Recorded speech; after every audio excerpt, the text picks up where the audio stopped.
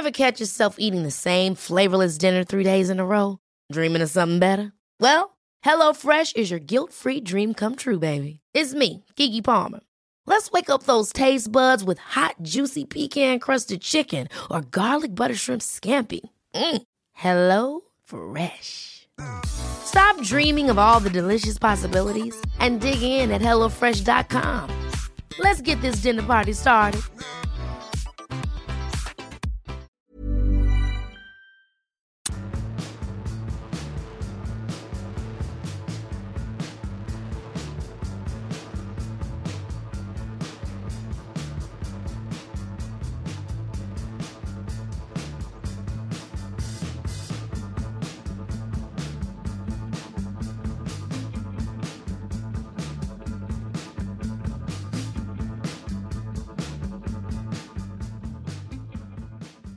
Big up yourself and welcome to Rule the Roost podcast. I'm your host, Trunk. I'm joined as ever by Mr. Raji Baines. Hello, Raj. How you doing? Not too bad, mate. You, son? Yeah, good. Thank you. Also joining us in the house is Mr. Sebastian Stafford-Bloor. Big up, rude boy. How you doing? I'm doing very well, thank you, mate. That's good. Rinse out. So we recorded. Just to get it out of the way, we recorded directly after the Man United game our Rule the Roost Extra Slice, which Seb is viciously campaigning against calling, but I think it's going to stick, don't you, Baines? I like that name. An Extra Slice. Maybe? No? We'll do it as and when we can. I mean, Yeah, every time somebody's asked, we've had, the feedback has all been really positive, which is obviously appreciated when people let us know what they think, especially when it's nice things. But given that we play most of our games on weekends and week nights, we do try and keep Tuesday nights free for this as much as we can, and given that we are free in other aspects of our life, we'll do them as and when possible. We can't obviously make any guarantees it'll be every week, because with me having this town season ticket on Saturdays and you two having lives outside of doing this podcast somehow. Just about. You Yeah, say that, just about. But really, I mean, I don't think there's ever been a day when I haven't been able to record this podcast. You give me 5 minutes notice and I'm ready to record, which is, thinking back, I should have at least pretended to have been busy once or twice. That's just dedication, I mean. I know, you're, in the past you've cancelled, family meals and stuff to do a podcast, haven't you? Pretty much, It's just, Yeah, exactly. It's top of my priority list. Seb was actually married with kids before he joined the podcast. Yeah, he was. But yeah, we'll do them. We'll do them as and when we can. That's about as much as assurance we can do. We enjoy putting it together, and essentially it is what you hear is the conversation that we immediately have after the game via text message. So if we're Andy, if we're in our houses, and if there's all three of us available, then we'll do it. If not, then you can wait a couple of days and we'll have a slightly less refreshed version of that same talk. Don't know, WhatsApp conversations have usually got a bit more bitching about people on Twitter in them, though. Yeah, so, there's a bit more bite to that conversation. Most of the time. I dare say a few of you listening now have probably been fallen victim to our awful catcalling between one another. So just don't be twats, basically. We've probably got a secret nickname if you want to, as well, if we're honest. So yeah.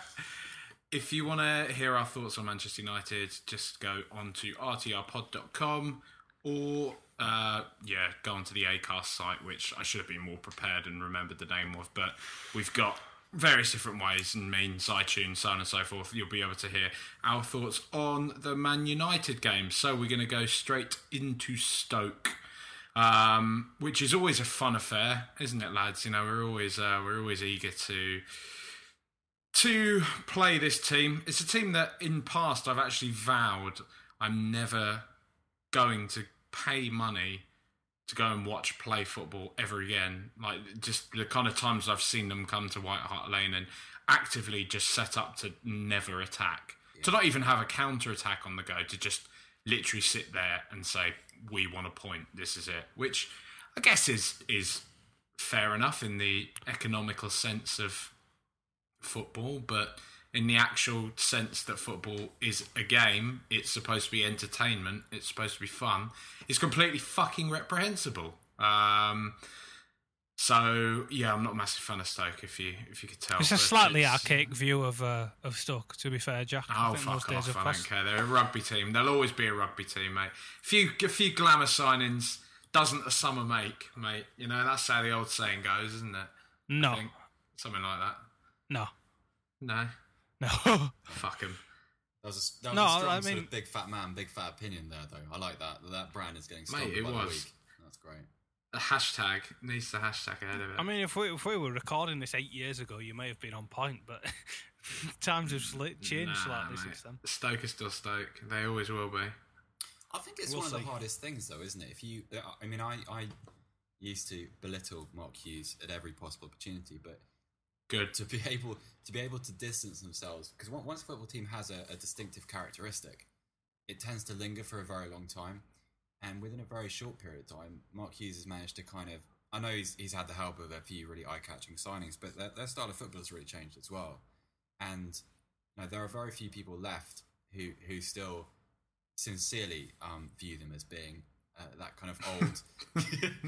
to see how I protected you there, mate. Who still view them as that kind of hit long diagonals or work the ball formulaically out wide for a Jermaine Pennant or Matthew Harrington to sling the ball in. They're not that team anymore, and that's been a really quick transformation.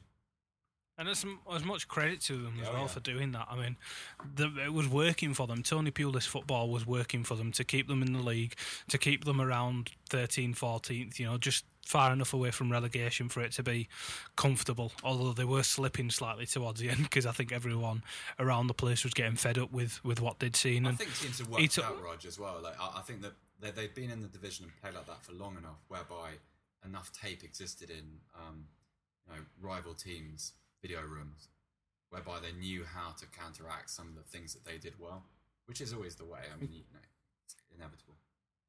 Yeah, so he'd sort of come towards the end of it, and as you say, Mark Hughes, backed by the chairman there, who's got an awful lot of money to him, they've done really well, and the bloke that we've got on, Mark, explained it really well, and he's well worth a listen to. Actually, he's one of my favourites that we've ever spoken to be honest, and it's the first time we've ever had him on.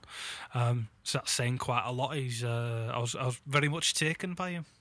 Why don't you go and do a podcast with him then, mate? I might.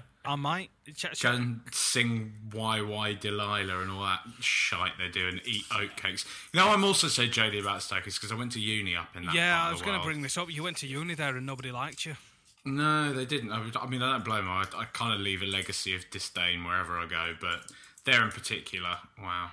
It's, it wasn't one of my favourite shitholes.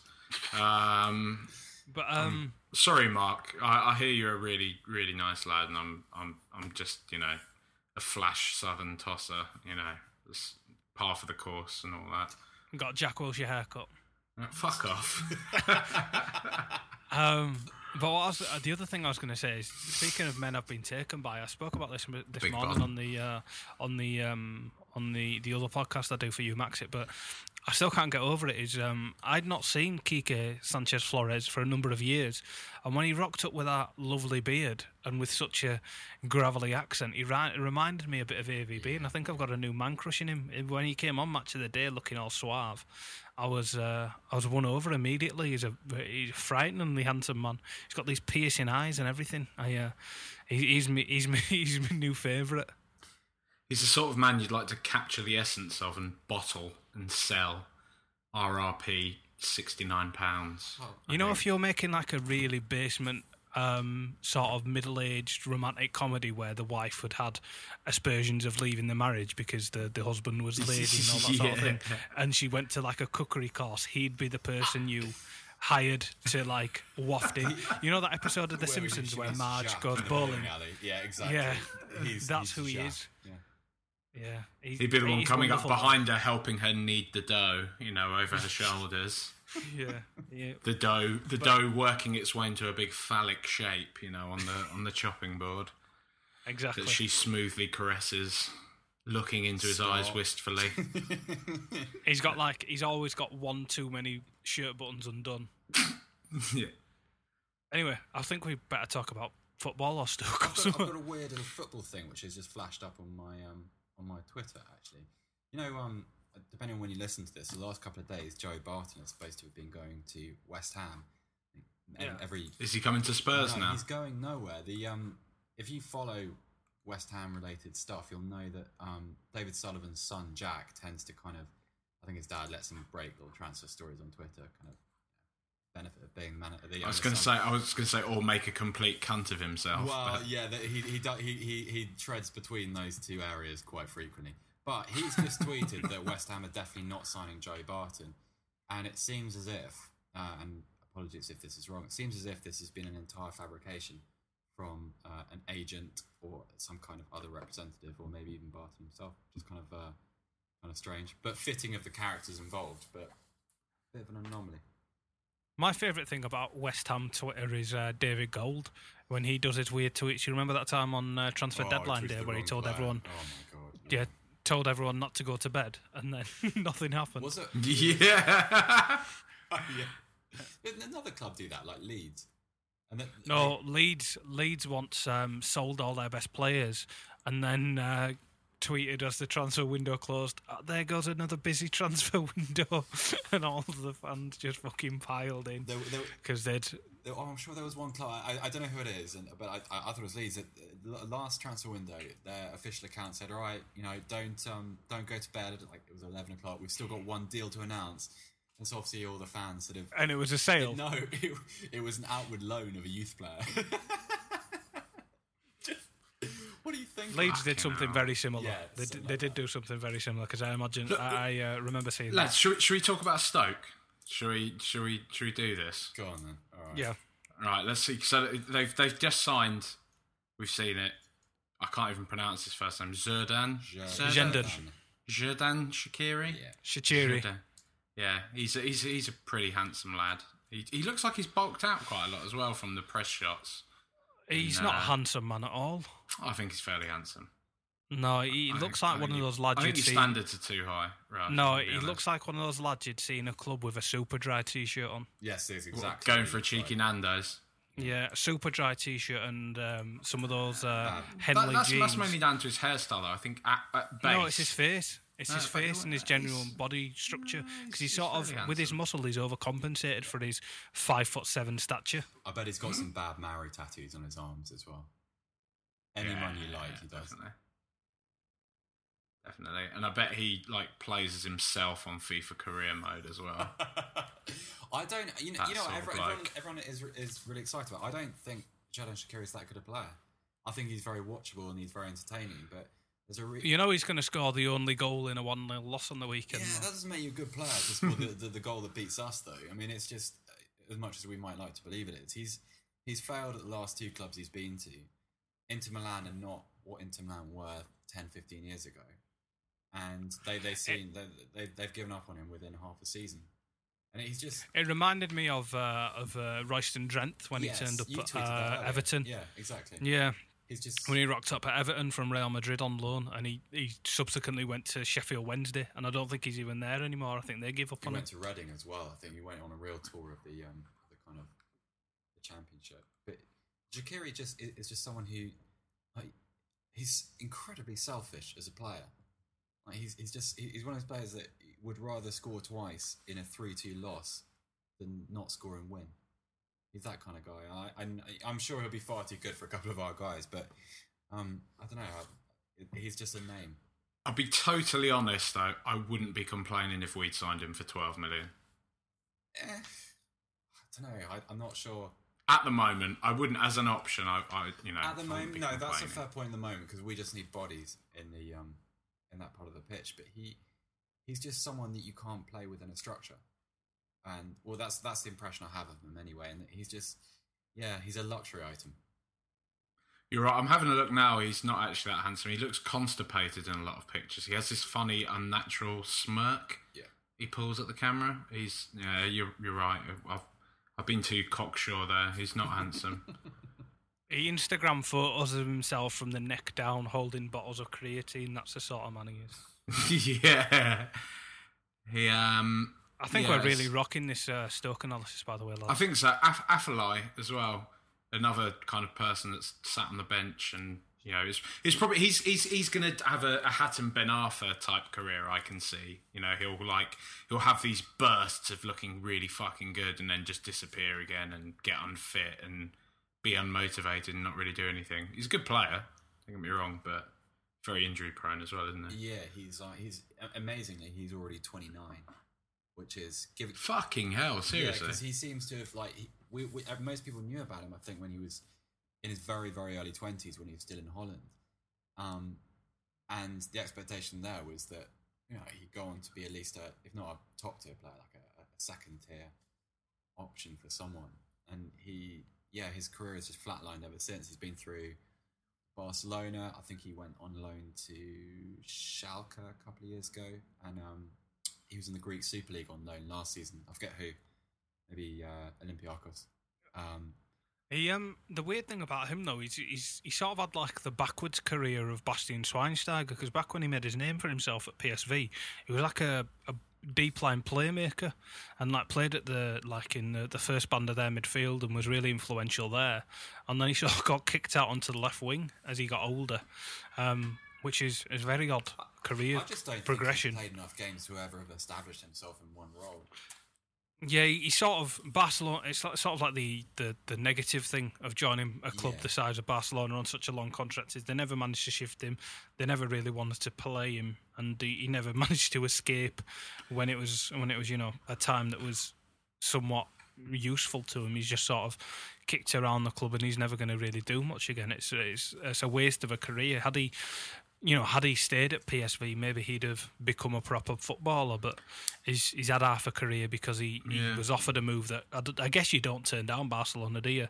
No. But it's not worked out sad, for him. Actually. But I don't know the timings, but I think very shortly after he arrived at Barcelona, he suffered something serious and was on the shelf for 6 months or so. And it's just he was probably never talented enough to get in that team in the first place. And so if you get an injury then and you're on the fringes, you get lost in the background forever.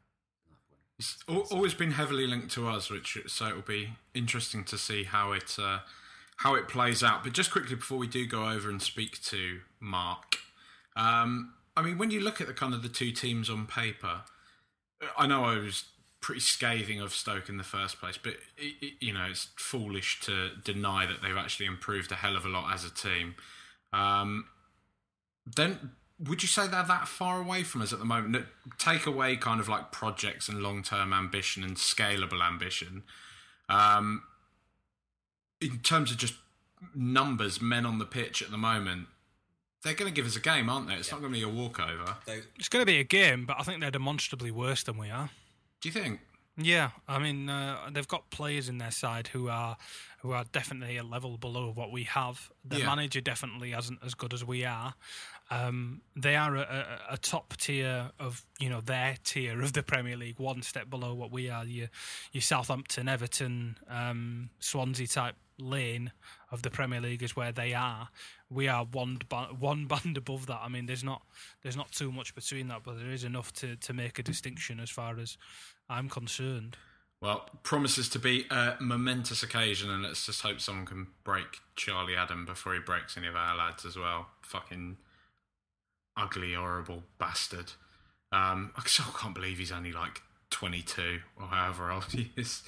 Did you see? Did you see the moment in the Liverpool game on Sunday where James Milner went through him, and it wasn't a bad challenge. It was just one of those kind of like collisions. And Adam gets up with like this incredulous look in his eyes and pushes Milner away. And he just thought, how many times in your career have you put another professional's health at risk by doing far worse than that? Purposefully as well. Like he's again and again, enough times for it not to be a coincidence. And you just think, there's got to be a hero out there that just wants to injure him. Got to be someone. Just a premeditated thug, like he's just die. Anyway, let's move on to Mark. Where's he from, Raj? Does he blog or anything? Teamtalk.com, I believe, off the top of my head. Mark. Ryan Reynolds here from Mint Mobile. With the price of just about everything going up during inflation, we thought we'd bring our prices down. So to help us, we brought in a reverse auctioneer, which is apparently a thing. Mint Mobile Unlimited Premium Wireless. How to get 30, 30, bit to get 30, bit to get 20, 20, 20, bit to get 20, 20, bit to get 15, 15, 15, 15, just $15 a month? Sold! Give it a try at mintmobile.com/switch. $45 up front for 3 months plus taxes and fees. Promo rate for new customers for limited time. Unlimited more than 40 gigabytes per month. Slows full terms at mintmobile.com. Ever catch yourself eating the same flavorless dinner 3 days in a row? Dreaming of something better? Well, HelloFresh is your guilt-free dream come true, baby. It's me, Keke Palmer. Let's wake up those taste buds with hot, juicy pecan-crusted chicken or garlic butter shrimp scampi. Hello Fresh. Stop dreaming of all the delicious possibilities and dig in at HelloFresh.com. Let's get this dinner party started.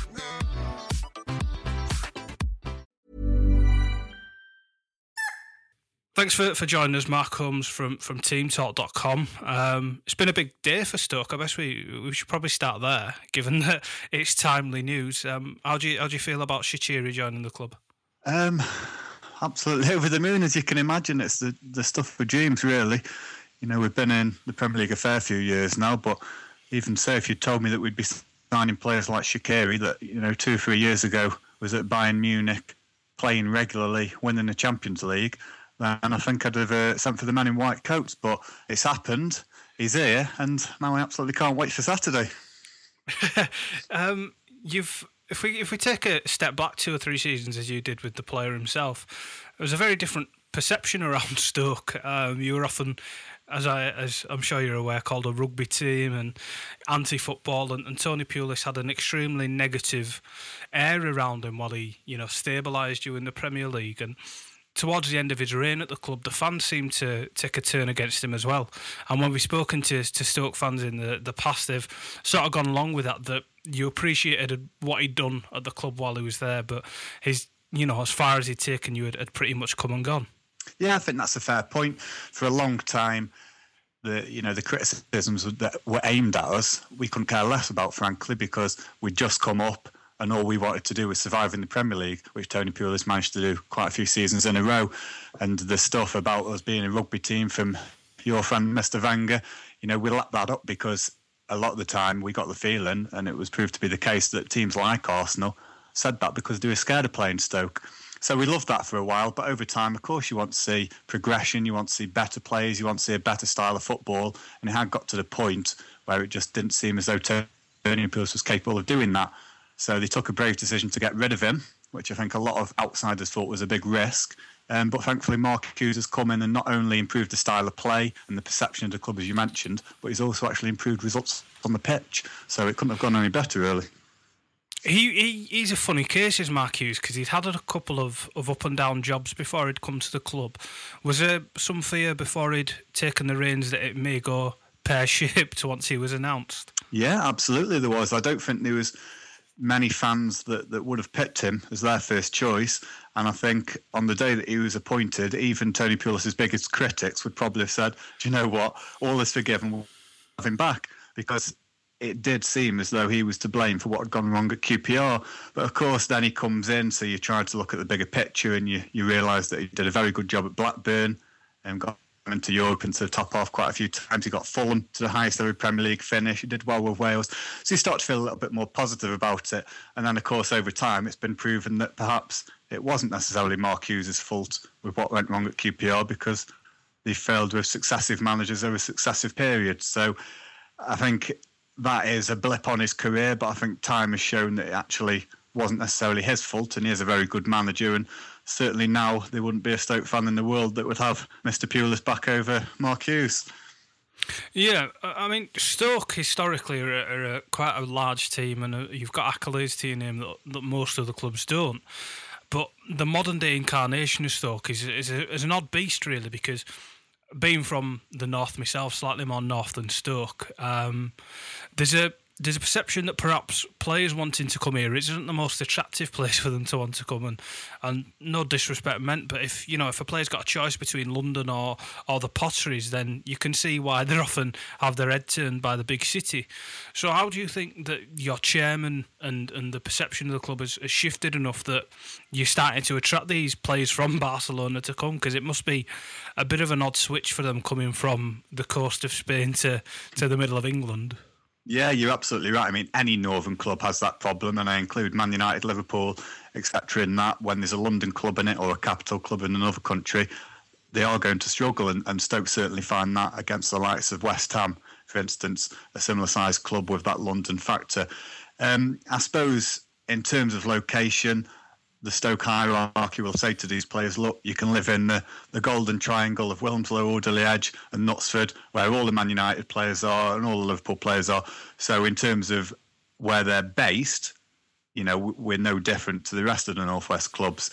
In terms of actually getting them to the club from the likes of Barcelona and Inter Milan, as we have done with Shaqiri and various other clubs, obviously money's a big factor. There's no getting away from that, and the TV deal that the Premier League has got at the moment means that clubs like Stoke and Crystal Palace with Cabaye can bring in players that, I think, as Mourinho has said a couple of times, would have been joining top four sides not so long ago.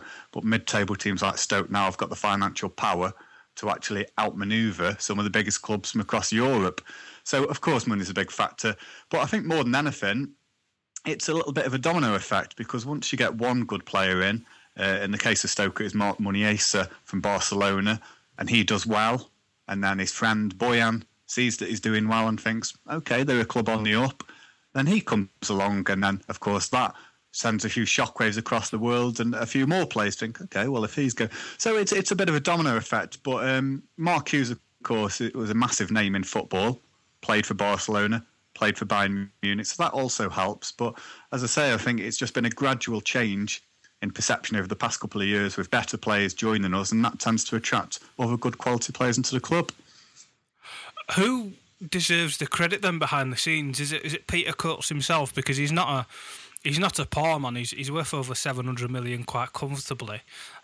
Although he's in his advancing years, so I imagine there's some sort of contingency plan there. Not that I'm wishing anything ill on him as yet.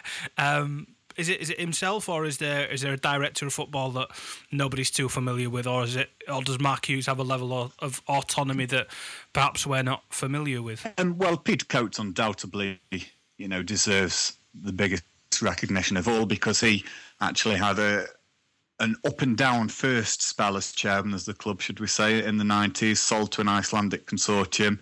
And wasn't the most popular man in Stoke-on-Trent, to say the least. So it was a brave decision by him to buy the club back when we were in the Championship and struggling. But he did that.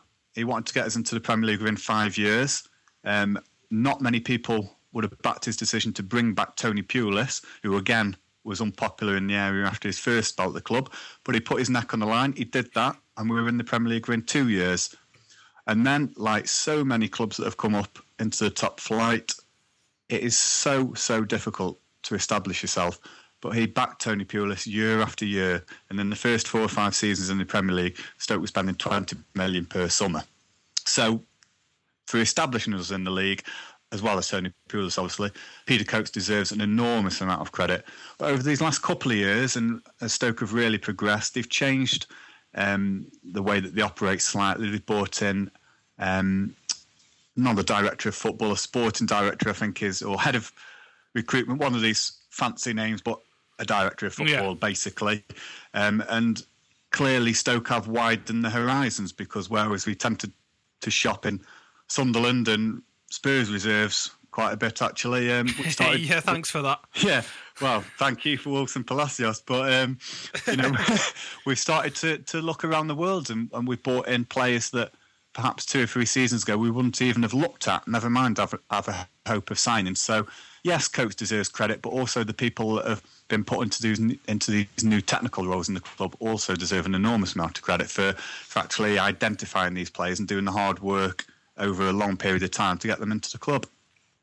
It's interesting you bring up a player like Palacios because, I mean, if he's a special case given that his issues were largely off field and they had a really upsetting knock-on effect to his career, which I'm not sure he actually had too much to do with himself, to be honest. It's a bit of a sad story, his. But you were buying these, unfashionable players. I mean, and to some degree, people would accuse you of still having a few on your books. I mean, the likes of Ryan Shawcross get enough stick as it is across the country.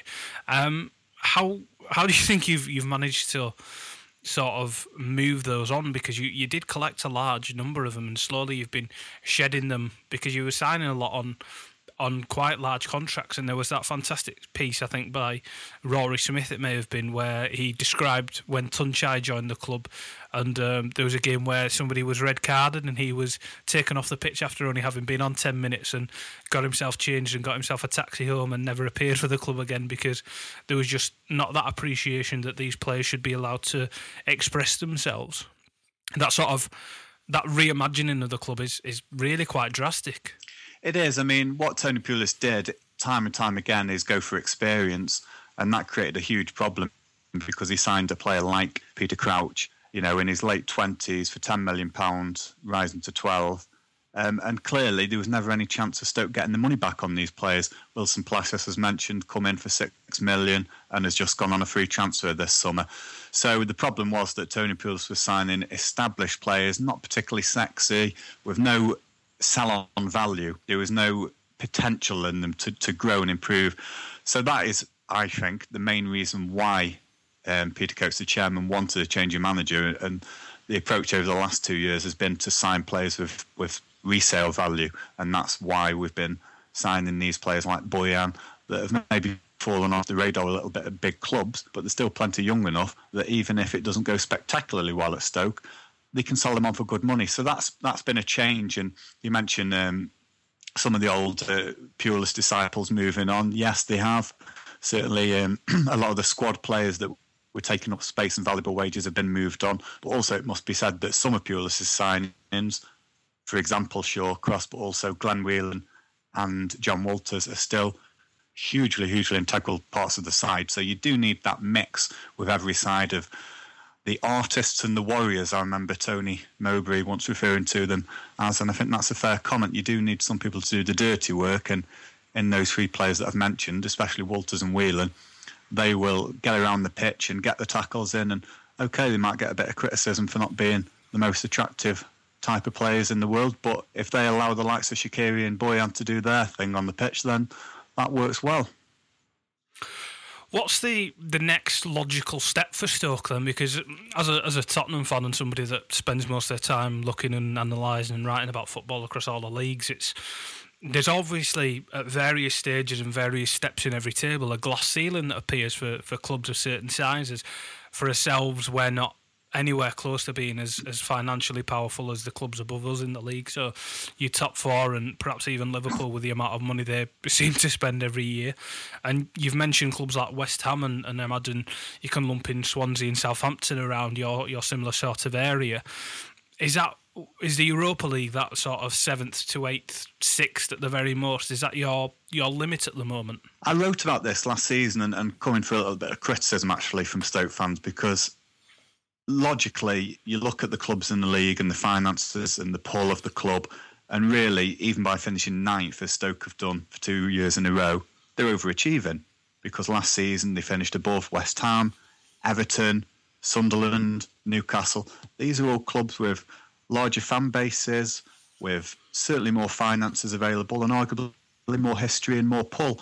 So not only have you got to then finish above the likes of Swansea and Southampton, that finished 7th and 8th last season, you've also got to hold off all of these clubs beneath you that have got all this money to spend and the pull. So it's very, very, very difficult to go from 9th, as we have, at the top of the mini table in the middle of the table, if you like, to that top 6 or top 7. But I've always felt that the difference between the 6th and 7th team and the 8th and 9th team is probably 1 or 2 regular match winners. Now, Stoke suffered from one on Sunday when Philip Coutinho scored a brilliant goal to settle a game that was heading for 0-0. Stoke haven't. I'm going to stop you right there. Brilliant goal. Jack Bullen should have saved it, shouldn't he? I thought he should at the time. I said he'll be disappointed with it, and I still think he will, purely because any keeper that gets a hand to a shot that goes in is going to be disappointed. But I think I can let him off just about with the pace that it come at it. He didn't get as much of a hand on it as he initially thought. It was more fingertips. So I'll let him off, but perhaps I'm looking at that through slightly red-tinted glasses. But to go back to what I was saying, I think the difference between us and 6th and 7th in the past has been that we've not had one, maybe not world-class, but that level below player that can win a game. Hopefully now in Shaqiri, and obviously Boyan and Arnautovic and one or two others, we've got enough players that can settle tight games. So it does give us a chance, outside chance, but a chance of getting in that top 6 or 7. But for me personally, any improvement, so we got 54 points last season. If we get 55 this season, I think that's got to go down as a success. And the other thing you would like to see, obviously, is we run in the Cup. The FA Cup, we got to the final a few years ago. It'd be great to get to Wembley again.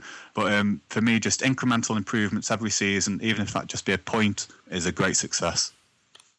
Tactically speaking, given that you obviously do play a lot more attractive football, it's a bit easier on the eye than it was under Pulis, and I don't think that's necessarily a nasty thing to say about Tony Pulis' football, because it's obviously very effective wherever he's gone.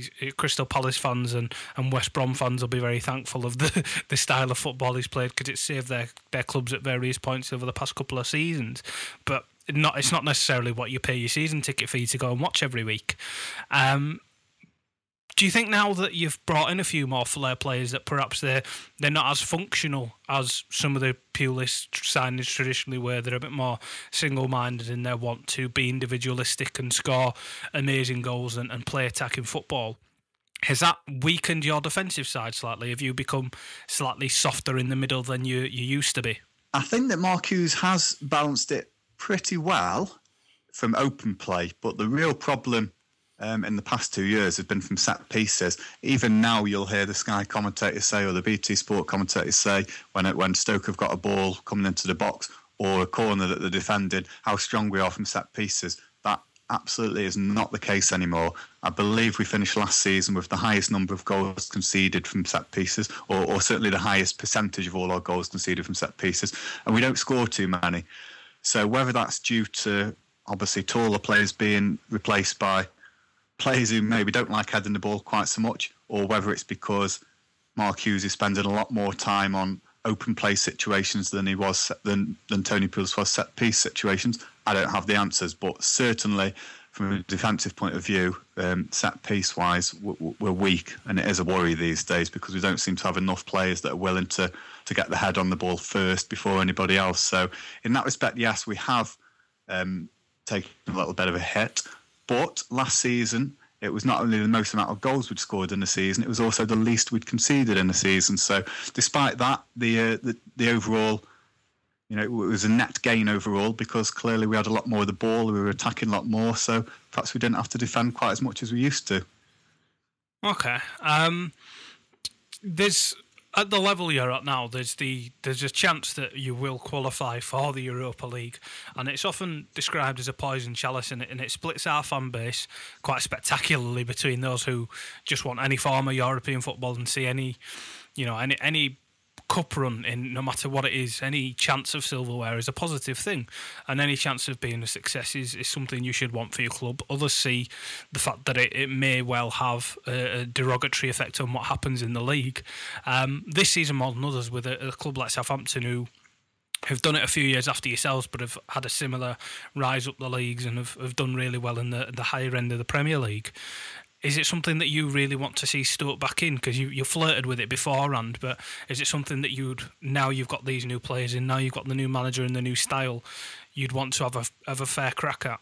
Yeah, absolutely I would. I can understand Spurs fans and Liverpool fans not being too keen on the Europa League, because ultimately you want to be in the Champions League, and perhaps by being in the Europa League, that hinders your league form, so it worsens your chances of getting into the Champions League. So I understand that, but for a club like Stoke, playing in the Europa League is the absolute zenith of what we can possibly achieve. We did play in it a few seasons ago after the FA Cup final, as you mentioned, and I absolutely loved every second of it. I went out to watch us in Kiev and and a few other places, and Valencia, and it was absolutely phenomenal. And I'd give anything for us to get back into that. And if that means, your league form suffers one season and you finish 12th or 13th instead of 9th, frankly, who cares? Nobody's going to remember that in 10 years, the season that you only finished 13th. They're going to remember the year that you were away playing, some of the hopefully better clubs in Europe. So absolutely 1,000,000%, I would love to see us get back in that as soon as possible.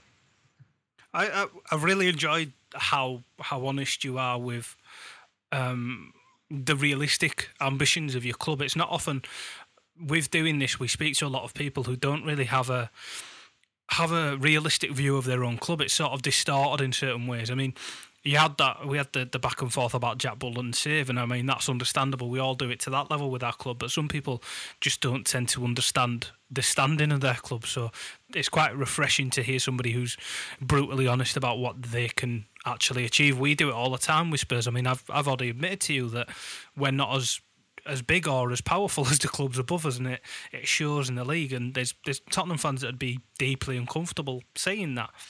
And there's a question we often ask to people once we have a gauge of them and see that their views are somewhat aligned to ours, which is, if you had the promise of a Manchester City type buyout, and somebody from Russia with his oil money, or somebody from the Middle East came and had unlimited wealth and unlimited resources and could promise you a fast track to the top of the Premier League and the Champions League and success in sort of a financial doping sense of the word, is that something you'd go for, or would you rather see Stoke take 20 years to chip away at what they can achieve and slowly build a ground and slowly build a fan base and slowly build a team and do it sustainably? Or would you just say, it's sport, fuck that, give us 40 million? Well, it's a fantastic question, and it is one I've thought about myself in the past. And look, the way that Stoke have done it with a local owner, and they've gradually built and gradually improved, I do believe that gives you the most amount of satisfaction that you could possibly get from being a football fan, because there's no possible accusation that could be levelled at Stoke that we don't deserve to be where we are, because we have worked extremely hard to get there and to stay there. So that gives you so much pride as a fan. But having said that, realistically, no matter how much we continue to improve, no matter how many people sign up to Bet365 and make Peter Coates a little bit richer, we are never, ever, ever going to challenge Manchester United, Liverpool and the like, unless a Roman Abramovich or a Sheikh Mansour does come along and buy at the club. So if you could tell me that tomorrow there was an Arab billionaire who wanted to buy out the club, take us into the Champions League and have us competing for the titles, well, I'm only on this earth once and I'd love to see it. So yeah, bring it on. I was with you for about half of it, because I'm quite staunchly against any of that happening to Tottenham, if I'm being quite honest. I often annoy people with how dead set I am against anyone ever doing that sort of thing to the club, because, with us building, as new stadium and buying players, I mean, I wouldn't want us to see us just go out and buy a Sergio Aguero or something. We have to do what we did with Gareth Bale. We have to buy them while they're 16 years old, and then we have to build them up into being the players, and there's often a bit more satisfaction from that. I mean, I, as a Tottenham fan, would probably take more satisfaction seeing us struggle to a Carling Cup than winning the Champions League by spilling 300 million into it. But maybe I'm an odd person. No, I think it's a very, very, very tough choice to make, and I completely understand your argument, and 90% of the way I'm completely with you, and I wish that Man City hadn't been allowed to do what they'd done, and Chelsea hadn't been allowed to do what they'd done. But the fact of the matter is they have. And you talked about my realistic expectations of Stoke. I'm a realistic view of Stoke. I know we are never going to challenge those clubs. At least with Spurs, there's that outside hope you may do by selling developing another Gareth Bale and selling him. It's not going to happen for Stoke. So I want to, I think that's a pretty fair point. I want to head to the grave. I haven't seen us in the Champions League if I can. So if it means a Sheikh Mansour coming in, I'll take it. I'll give you that. I'm not often as nice to people as that, but you've argued that very well, and I'm not often one to shake down on that point, but I'll allow you that one for being so understanding about it.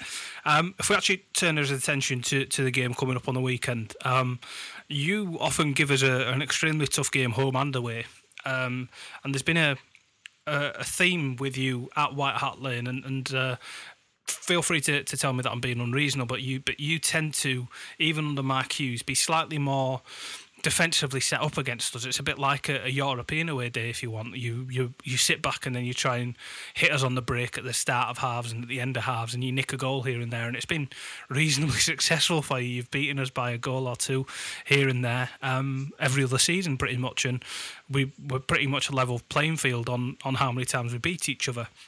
So do you think it's going to be a similar sort of thing this weekend? You're going to give us the respect of knowing that perhaps we've got the impetus to win the game, and you're going to have to be, work yourselves around what we're doing and then beat us in a sly manner? Yeah, I think so. I mean, I recall a 1-0 win at White Hart Lane a few years back, and I recall a 0-0, a dour, horrible 0-0, when Stoke really did shut up shop and rob Spurs, really. But I will argue your point slightly, because I did think Stoke were excellent last season in win at White Hart. Was that 2-0? I think it was 2-1. Someone may have been Chadley pulled back a great goal towards the end.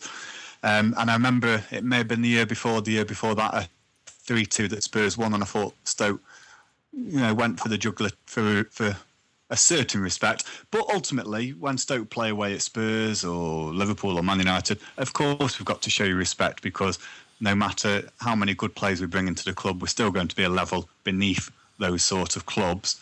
So, we're not going to be going all out attack, that is for sure. Defence will be the first priority, I would expect. But, as mentioned earlier in the show, it's not our biggest strong point these days. We are actually better at counter-attacking and trying to score some goals. We certainly won't be looking to hold on for a 0-0. So it'll certainly be a better spectacle than it may have been 6 or 7 years ago. But whether you're expecting a free-flowing 6-all, then you might be left disappointed, I'm afraid. What would be your score prediction from the game? What would you expect to happen? Well, I said before the Liverpool game on Sunday that I thought Stoke would start slowly, because we've lost a few key players over the summer, and obviously when you bring players in, it takes time to settle. And that remains the case, really. I think there's one or two injury doubts still. Shaqiri probably won't start. Afellay we've bought in clearly isn't up to full speed. So there are a few too many question marks over a few too many players at the moment for me to have any real faith. But I think we'll give you a game for sure, and I think we'll score. But ultimately, I think Spurs will probably edge it 2-1. Okay. The pessimist in me, which I think is an all Tottenham fan, says that Shaqiri comes on in the 80th minute and scores his first goal, and it's an absolute worldie from the touchline. But I think that has to be the inner Tottenham fan. But I think I'd take 2-1 to be honest, and get his first win out the way. But thanks very much for your time, Mark. It's been a pleasure speaking to you. Hope you find the time to come on later on in the season when we come to your place. Yes, I will do. Good luck for the season, and I hope you finish above Arsenal. Thank you very much. Cheers. Right, cheers to that, Mark. He does come across as quite a nice lad. Do you like how I'm trying to pretend like I've heard this bit already? No, it's like, yeah, really nice bloke. Actually, he's really completely changed my opinion on Stoke City. I used to really hate them, but now I kind of love them, and I realise that my time spent at university there also was just beneficial to me as a person, not only professionally but personally as well. I really learnt some stuff during my time there, and I think I've been able to carry it forward, and I've needed some kind of cathartic event to really make me realise that, and just hearing Mark's voice and hearing how kind of like pleasant he was in general has helped me to achieve that. So I'm currently just in some kind of plane of nirvana at the moment, surrounded by oatcakes and potteries. That is more than we usually get from Cass. Don't usually get kind of cathartic experience. Just get a little bit of chat for 20 minutes. Sort of healed. No, aside for usually when we speak to the Arsenal ones. Yeah, when we speak to the Arsenal ones and realise that, they are cans. Yeah. Did you see the Ty got copped a slap off one of the West Ham fans for getting a bit shirty? I've got to say, the absolute state of that Arsenal Fan TV segment when they're all just shouting over, when like a Man United fan is there for some reason. And they've only invited him on because they knew they'd shout at each other. They're exploiting their own fan base for their own personal gain. And I know they're Arsenal fans, but it's a level of disgust that I'm not really used to. It's an extremely odd business plan, because you almost think that, I think at some level, they want them to lose because they know that their losing shows must have so many more listeners than their wins when they win. To watch it when they lose. Exactly, because when they win, there'll be the odd few thousand of odd Arsenal fans who sit there and watch because for some reason Ty and Claude have been deified in their, club branded jackets. What's the other one called? Claude. There's Claude. There's Bully. Ty, Bully, and then there's one more who Absolute Disgrace was talking about. Mo. Yeah. Mo, he's the guy. Excellent. He used to be the Tesco's bean counter, and he used to. Is he the? Is Mo the guy who wears the Tony Adams shirt? Yeah, who says don't talk to me about spending. Talk to me about net spending. No, mate. The best bit about him is when he's there in his Tony Adams shirt and he's shouting at the Man United fan for talking about history. Yeah, that's him. That's wearing Mo. a piece of history. That's what he's about. It's funny though, because they kind of like, you see them with their little water bottles. It's become a little bit. I mean, don't get me wrong. At times, it's just the most wonderful thing. I mean, the post Derby Arsenal Fan TV was wonderful, but just I don't know. It's become a kind of, people within it have almost been invited to become caricatures. And when Roger was talking about this over the weekend, it's kind of an acceptance of fame on any terms. It's a strange thing. I just, having a working knowledge of the platforms and of how money is generated using things like YouTube, you do make a point, Raj. It's not, it's not completely unfounded in that they are going to get a lot more hits, and more hits equals more cash for them. And I don't know. That's why it's a very uncomfortable prospect for me. Like, there's a lot of talk at the moment about a Spurs fan TV, and I'm not, I don't know anyone who's actually, I don't know any of the people involved in it. I know that one is going to come into existence. I'm not throwing into question the character of anyone that is doing it because I don't know them, I haven't spoken to them, and so I wouldn't care to kind of second guess what their motives are. But all I do know is that, you get a few personalities on there. You have Spurs lose a few games, you have a few meltdowns, you have clicks and hits that start to roll into the hundreds of thousands. People are making money out of that, and I don't know. If it's done in the right manner and it's edited carefully and properly, so as that people are made out to be rational, and that anybody that goes on and makes an ass out of themselves isn't exploited for their own channel's worth, then there's no issue with doing something like that. It's when they do it in such a manner with Arsenal Fan TV that it is essentially, it's become its own soap opera where people know what characters they have to play. They're doing it to such an extent where people know what to expect from them and go looking for it after an Arsenal loss, and then they're never let down because that's essentially their USP. That's what they're trading on, is the fact that these grown men are going to turn up in their woolly hats and shout at each other until they're red in the face. And it's somewhat depressing at present, having seen them, because it was all right when the novelty was still there, but now it's something that's quite established. It's a very odd beast.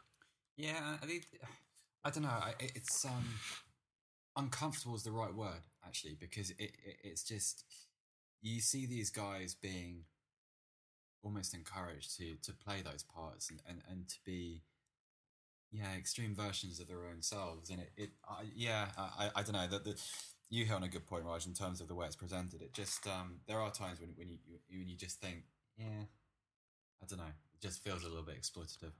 Talking about exploitative, Seb, we've got a Great British Bake Off quiz for you now, in which we're going to ask you 10 questions, and if you get less than, what are we saying, Jack, 80%? or 70%? Well, in Mary Berry terms, I think if Sebastian were to answer 60 to 70% of the questions, that would be quite delightful. Oh man, that's as strong as your Bane voice. That's tremendous. Do you reckon? Do you think that was? Yeah, you know what I think of that Bane voice as well. So. That is quite delicious. That's one of her, like, the big Mary Berry sayings. Quite like that. But I really like how disappointed she looks with everyone when they don't have a good bake. You know, she really knows when people can do better. Like, she's not harsh. I think Paul Hollywood veers into being a bit harsh. He wants to be Simon Cowell. Yeah, he's a twat. I found him a little bit effective with his little faces and expressions and pauses before he gave verdicts. How did you find your first ever episode of the Bake Off, Seb? Did you enjoy it? Yeah, it grew on me. I watched it with the kind of, you know, when someone talks about like a really addictive TV series, a Breaking Bad or The Wire, and you're thinking, and I obviously know that you two are really into it, and so I watched it with the kind of, well, what is it that caused that obsession? And it was fun. I like looking at the cakes, and I enjoyed, you know, the processes. But I don't know. First episode, I'm willing to give it a try, and ultimately I have to, because you're going to keep doing this and threatening to suspend me. If I don't. Jack says you're allowed 60% this time, so if you get 6 out of 10 questions right, I'm gonna try and fire them off as quickly as possible. And then I'll tell you after each one whether you get them right or wrong, because I can't remember.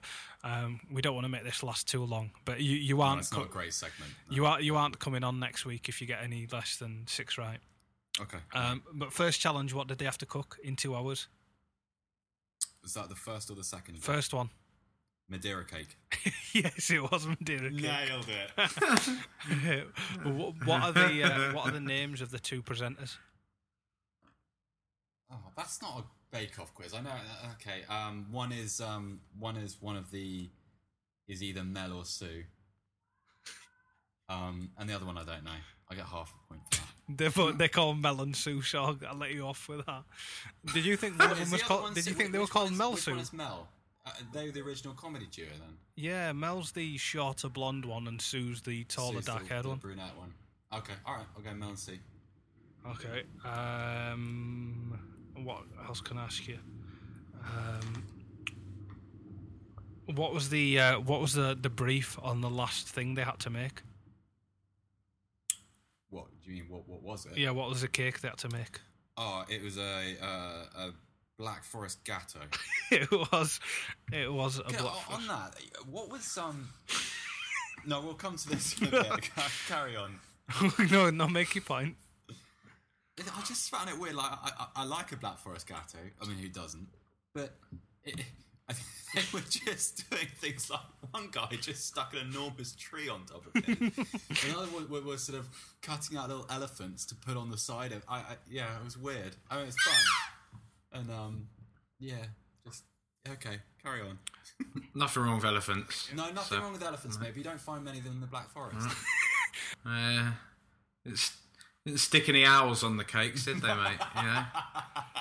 Just think about that. Yeah. Think about brand and brand reach. Yeah, yeah? No, that's fair. That's a fair point. Right, I'm going to let you into a bit of a secret here, Seb. Yeah. The reason why the nation loves Great British Bake Off so much is because, just like all Great British things, it is a tiny bit shit. And if you look at all the successful things in England, especially, and Britain across, the most successful things are a tiny bit shit. Yeah. Ant and Dec, X Factor, tiny bit shit. BBC, so, that's a tiny bit shit in general. A tiny bit, yeah. Mary Berry is from down here. She's from Bath. Oh, Mary. So you can't claim her as your own when you've never watched a TV program. No, she's always around here. She's always doing book signings on our local Waterstones, and she's turning on Christmas lights and probably cooking cakes somewhere or other. But she went to school at Bath High School. That's nice. It wasn't one of those things, Seb, where you turned on Bake Off. You're like, oh, so that's what Auntie Mary's been up to on a Wednesday. She was actually in the year below Seb at school. Fucking endless.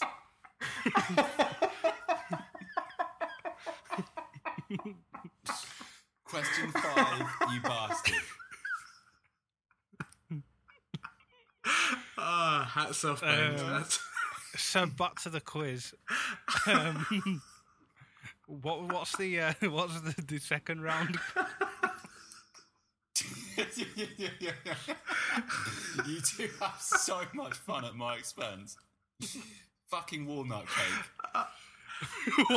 I'm the same fucking age as him as well. How hypocritical of me, but you find it funnier than Raj. I know. What It's just 'cause I'm just happy it's not coming my way. Still, like 4 months younger than I am. what series number is this? How many series of the Great British Bake Off has there been? Pass. I don't know. You don't know? 3 maybe. No, 4. this is season 6. Jesus, really? Okay. Jesus, why do you 6 sound series so of that, disappointed? Okay. Well, I'm not. Yeah, okay. means you got a lot of catching up to do. So that's what it means, right? Next week torrents you're gonna on the have go, lad. 20 questions about season 1. Yeah. To be fair, I've only been watching from like series 4. Last season was my first full season. You know what troubles I me used to call about it the Bake Great Off British Bore Off is that because I'm hard. I wanted. I like that kind of thing to be a bit more competitive. So all the contestants were really friendly and supportive. Oh no, There's they one get woman who competitive was even later on, telling- mate. They get really competitive later on. There was one last year. This old biddy, she robbed this guy's dessert out of the freezer on purpose, so it melted. Should have seen it. It was sabotage.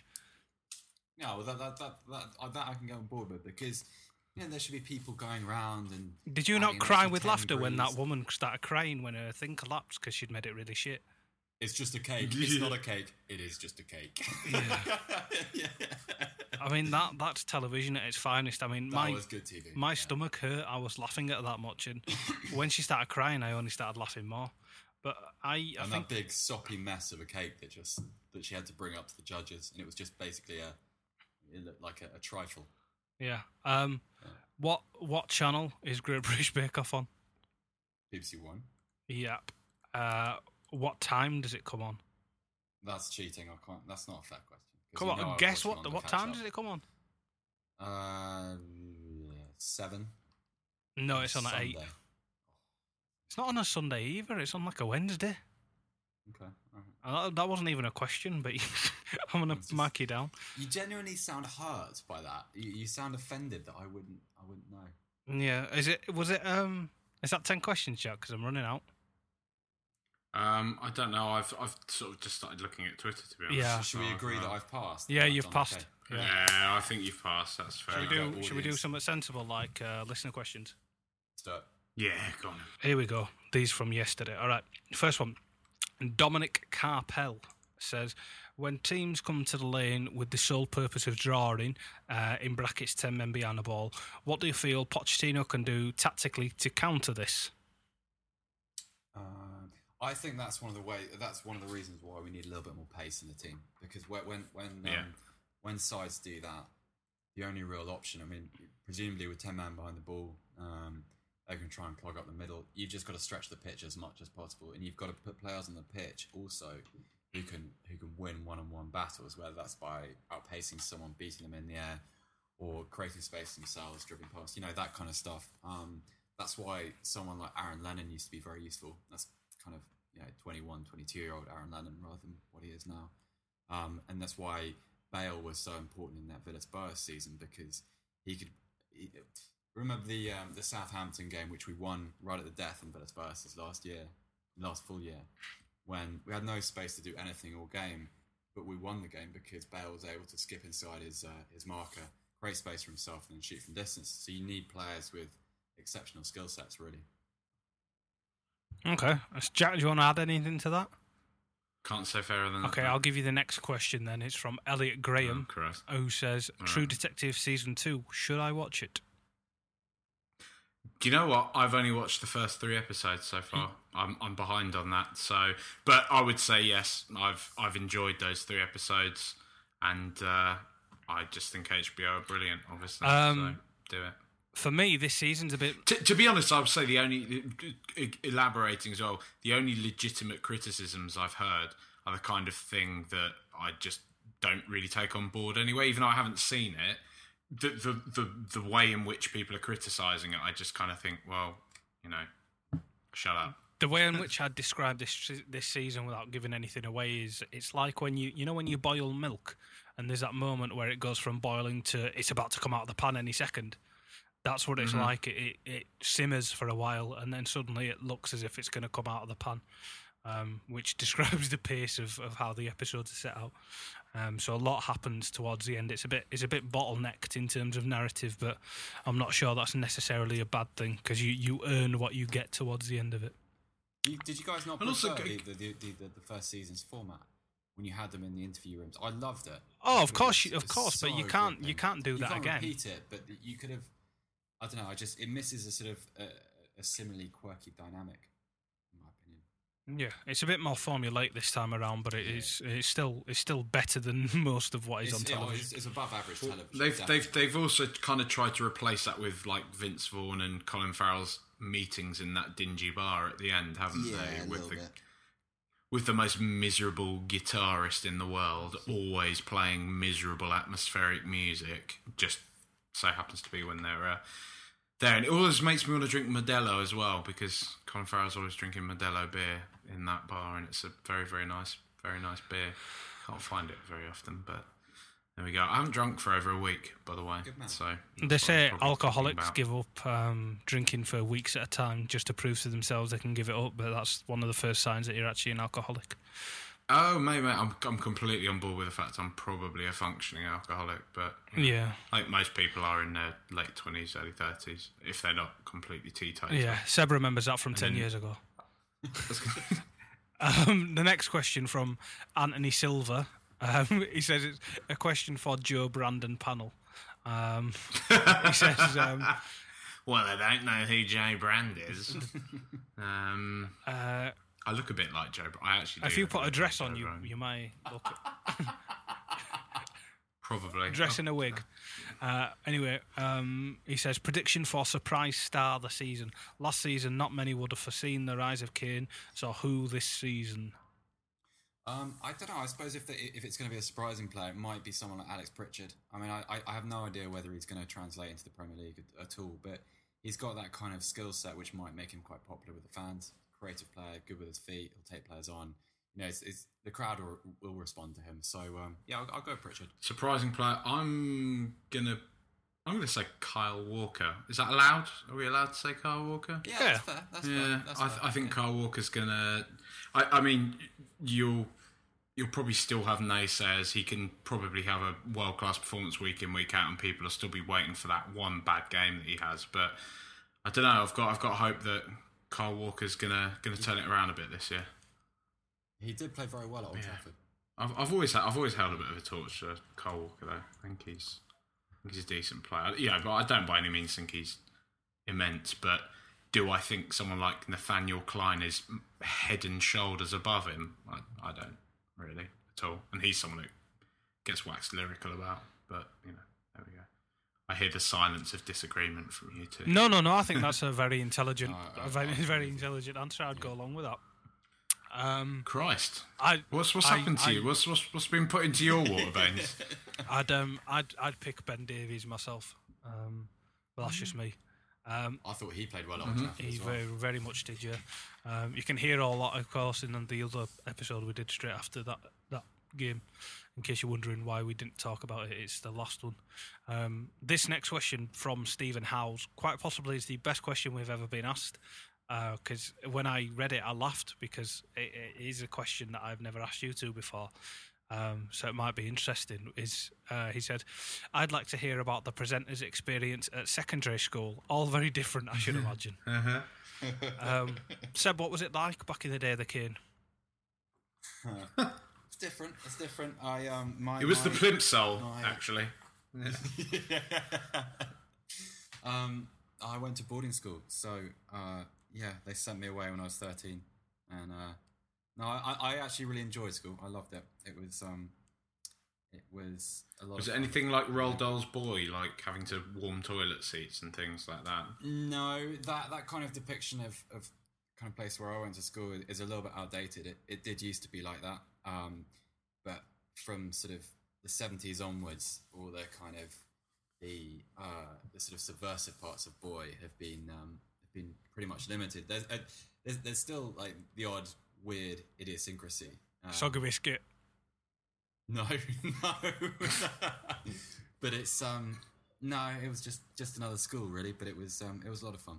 Jack, what was secondary school like for you? We've already heard about your horrible time at university. Did it rival that? It was. I was sort of like the. I'd probably the closest I could probably paint myself to being at secondary school was Eric Cartman, a kind of like angry, nasty fat kid that like wasn't really bullied. Like people would try and bully me, and it just wouldn't really work. So I was a bit too much of a gobshite, and I was just kind of angry and made fun of people, and wasn't particularly that nice. So not much has changed really. After we dress you up as Joe Brand, can you please dress up as Eric Cartman? I can do that. I can do that. That's quite a good Halloween costume, actually, as well. Even though I deplore fancy dress. Yeah, I fancy dress. Forced fun's not any good. I absolutely hate it. No, I really enjoyed high school. I only went to high school 5 minutes away from where I live now. So it was really nice and convenient. You know, for me, high school was two separate things. You know, the academic and the social side were completely different. Academically, I think one of the teachers summed it up best when I was either in a report or a parents' evening where he sat down with parents or wrote it down. He said, Raj is quite possibly the most frustrating student we've ever had. He has so much natural ability but fails to use it with such regularity. It's baffling. Because I just spent most of my time pissing about, to be honest. Because I grew up with young parents, having teachers that are a similar sort of age, I just had no respect for them whatsoever and used to treat them as if they were either my peers or below me. And some of them really took to that. I mean, some of them I still speak to now because they sort of understand that. Some of them completely hated me. For example, my maths teacher, I was in Set 1 Maths when I arrived, and he sent me down within about a month because he just didn't like me, nothing to do with ability. The following year, we had a different teacher, and I got sent back up a year, and I got on with her. Next year, we got him again, and he sent me back down within about a week. So that was it. But socially, I always got on with everyone. When you sort of... I never had any... You know when people do that all that angsty high school stuff? I was lucky enough to avoid the majority of that, playing football and cricket and having a good set of mates that the majority of which I still see to this day is really good. And I think I made... The thing that probably made high school for me was the fact that I left to go to a different sixth form, so I didn't outstay my welcome there, which was probably the most sensible decision I've ever made. But I very much enjoyed it. I don't think any of us have had any traumatic experiences at school, which is good. It's not like one of those American, dramas where somebody's like stuffed in their locker or anything like that. No, not that you would have been able to fit me in a locker when I was like 6 foot when I was 12. But next question from Riccardo Savini. Who says, I think Lamela would be excellent as Eriksen's direct competition for the number 10 role. Should Poch scrap the idea of playing Lamela on the wing now? Well, the first part of that question is who are you playing there instead to start with? I actually like the idea of Lamela playing through the middle, even if it's on a sort of part-time basis. But the one caveat with that is that Lamela isn't as decisive a passer as Eriksen is, so whilst you may get a little bit more dynamism in that area, the supply to a Kane or to those wide players would probably be less reliable as a result. And at the time of recording this, we don't have a player that can play on the right side instead of him, so that's a bit... It also often seems to me that when the two of them play together on the same pitch, they don't really have they're not that rigid positionally anyway. There's quite a lot of interchange. And there's that's the perfect point, yeah. Yeah, there's a lot of fluid motion between the two of them anyway, so it's... Yeah, that's absolutely true. That's exactly what I was going to say. I don't think you should... If Eriksen's not playing for any reason, then as Seb said, I think you answered this between you perfectly. I mean, there's nobody really to deputise for him permanently on the wing, and there should be a level of fluidity within the side that he's able to have 5-10 minutes here and there within the course of 90 to have a crack through the middle should Eriksen drift wider for a portion. So there's no need to, I think, so obviously move him, which is good. Just a casual reminder that Tim Sherwood once played Nasser Chadli as a holding midfielder as well. There we go. Carl Walker is a right winger. Daniel Platt sent us would Crouchy, which I don't like. Would Peter Crouch fit in the Spurs of today? Which team has he made the most difference for, Stoke or Spurs? No, he wouldn't, because we're not really. All of our width comes from fullback at the moment, really. And we're not a team. First of all, you couldn't really play Crouch as a single centre forward in Pochettino's system, because he doesn't have he doesn't get around the pitch well enough. So you couldn't use him as that kind of first line of defence. Kane does a lot of hassling. He does a lot of pressing his defenders high up the pitch, and Crouch just. We all know how Peter Crouch runs. It's not really what he does. Maybe he would benefit from the occasional Walker, Trippier, Rose, Davis cross, but I don't know. I think he probably was most useful at Spurs, though. I think he made a great contribution in that season, in that Champions League season, and even to get us into it. That's what I mean. I just think that he was. We still had that sort of the capability to go from back to front really quickly, and Crouch was very good at that. And people knock him and they treat him as some kind of circus act, but actually he's a pretty good footballer, even when the ball's on the floor. And he was very good at what he did. But just we've evolved. Yeah, the photos of Peter Crouch in a Tottenham shirt will always live long in the memory, because he was there or thereabouts in the big moments over those few seasons. Yeah, getting sent off in the Bernabeu, all that, you know.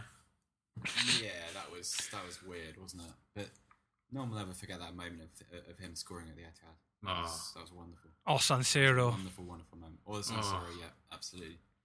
But he scored other goals in that season. I remember him scoring that towering header against Birmingham at the Lane, really late on, if I remember rightly. He also scored the hat-trick in the return leg against Young Boys of Bern, which we wouldn't have even made into the group stages had it not been for that. He scored that outrageous back heel or sort of back flick against Doncaster in the League Cup. Some of his, he did didn't he score a hat trick against Arsenal when he played for Liverpool as well? An absolutely ludicrous hat trick at that. It was a perfect hat trick. That it was a perfect, left foot, right foot header. Yeah, but one of them was like an obscene volley, wasn't it? Yeah, he did a couple of bicycle kicks while he was at Liverpool. Yeah. Like a scissor half tilting kick, which, because he is the length of a ladder, just looks very odd. The next question is from Rob Fuchs, who says, "Is his name Rob Fuchs?" But you're just reading it in your accent. No, Rob Fuchs. No, it's double OK. Yes, Rob Fuchs. That's more Lancashire, that Oak thing. It's not Yorkshire. Just a cheap northern gag, really, mate. To be honest. Yeah. The only cheap gags we make are about Seb's age. We don't joke about where I'm from. The third time in half an hour. You filled the quota. You're pushing him into an existential crisis Tuesday. Anyway, we'll get back to fucking Rob Fuchs. Okay, sorry. Rob. Sorry, Rob. He's probably had all this at high school. If we asked him that question before, it's just going to be him rocking in a corner about all the time somebody wrote Rob Fuchs on the back of his book. It's been noted that our squad looks very bare at present, so how many and which signings do we need in order to avoid burning out like the end of last season? Jack, you go for this one. Sorry, repeat the question, mate. I drifted off a bit there. Jesus. It's been noted that our squad looks very bare at present, so how many and which signings do we need in order to avoid burning out like the end of last season? Christ, that is a tough question, to be honest, isn't it? I mean, like, we urgently need at least two strikers, really.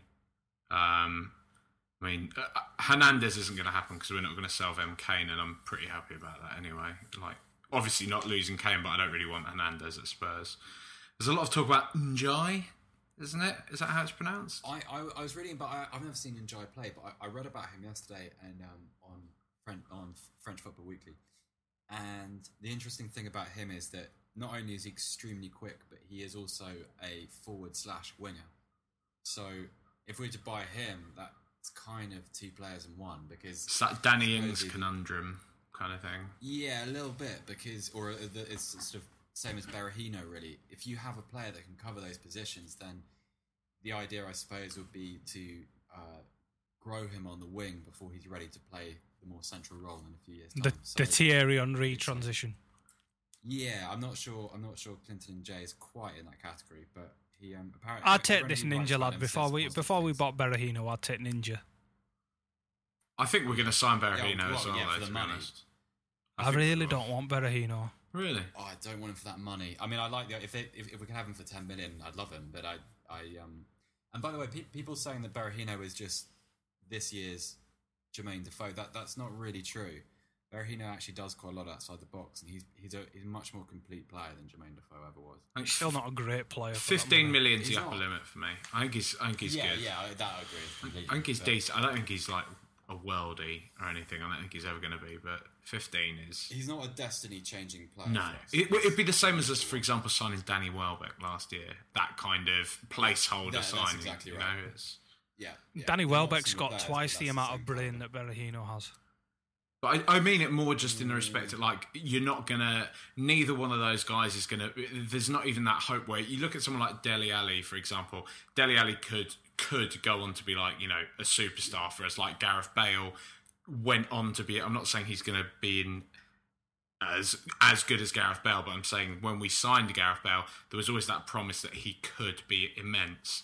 Yeah. Whereas, like, Berahino, Welbeck, you kind of know what their limit is, really. You know what you're going to get from them. Yeah, it's not a direct comparison of the two players because they're very different. But it's a squad status thing, and they'd be Kevin Morales, another example. Right.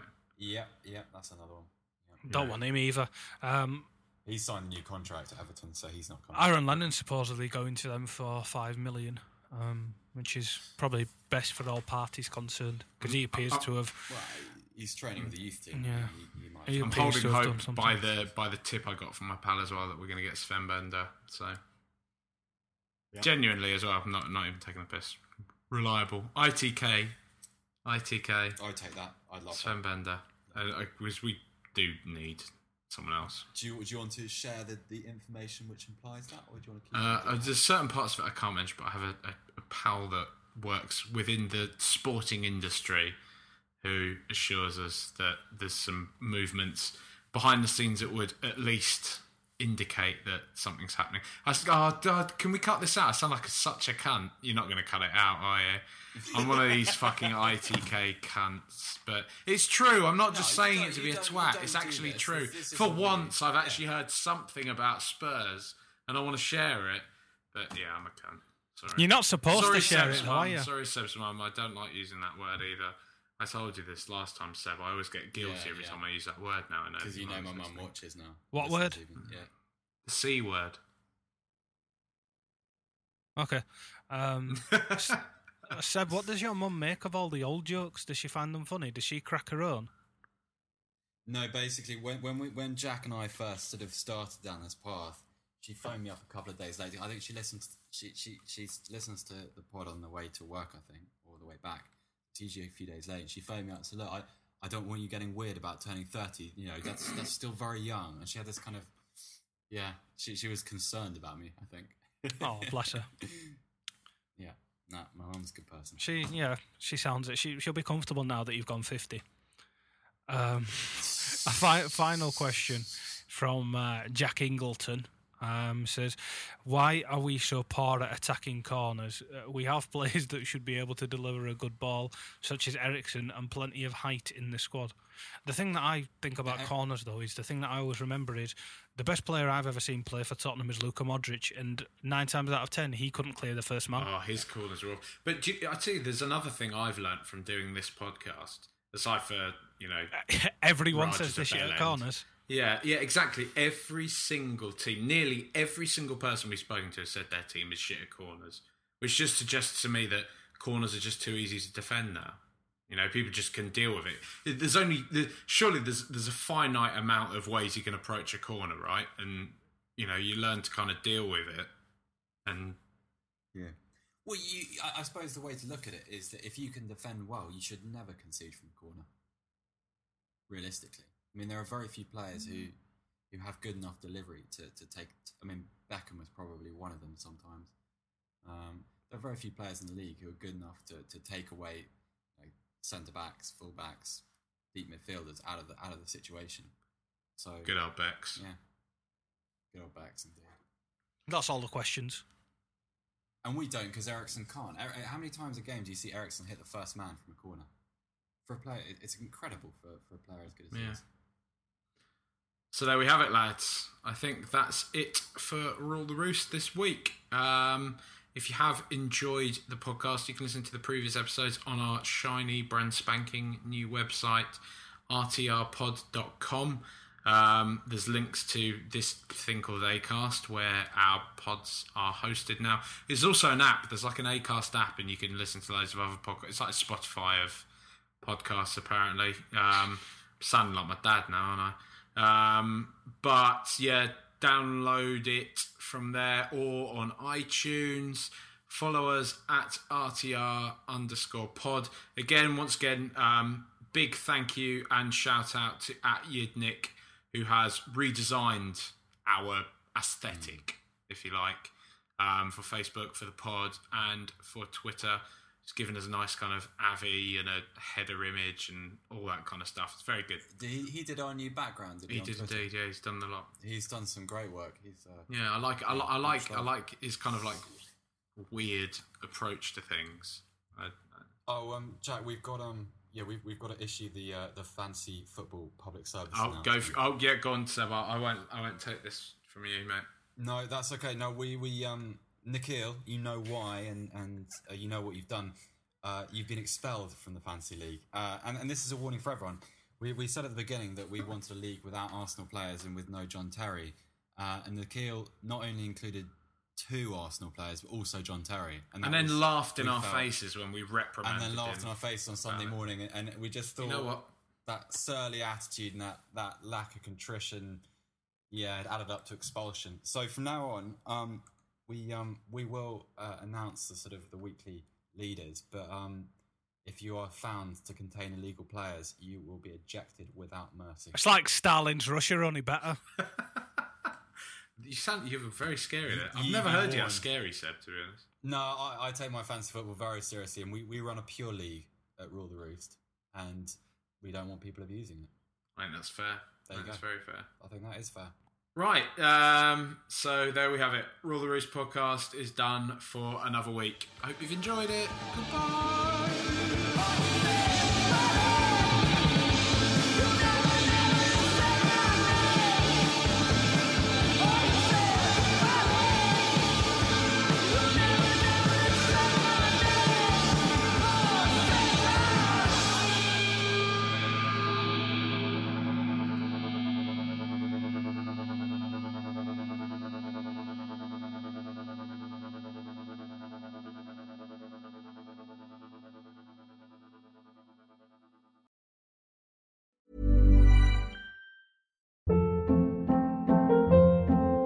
Hold up. What was that? Boring. No flavor. That was as bad as those leftovers you ate all week. Keke Palmer here, and it's time to say hello to something fresh and guilt-free. Hello Fresh. Jazz up dinner with pecan-crusted chicken or garlic butter shrimp scampi. Now that's music to my mouth. Hello Fresh. Let's get this dinner party started. Discover all the delicious possibilities at HelloFresh.com.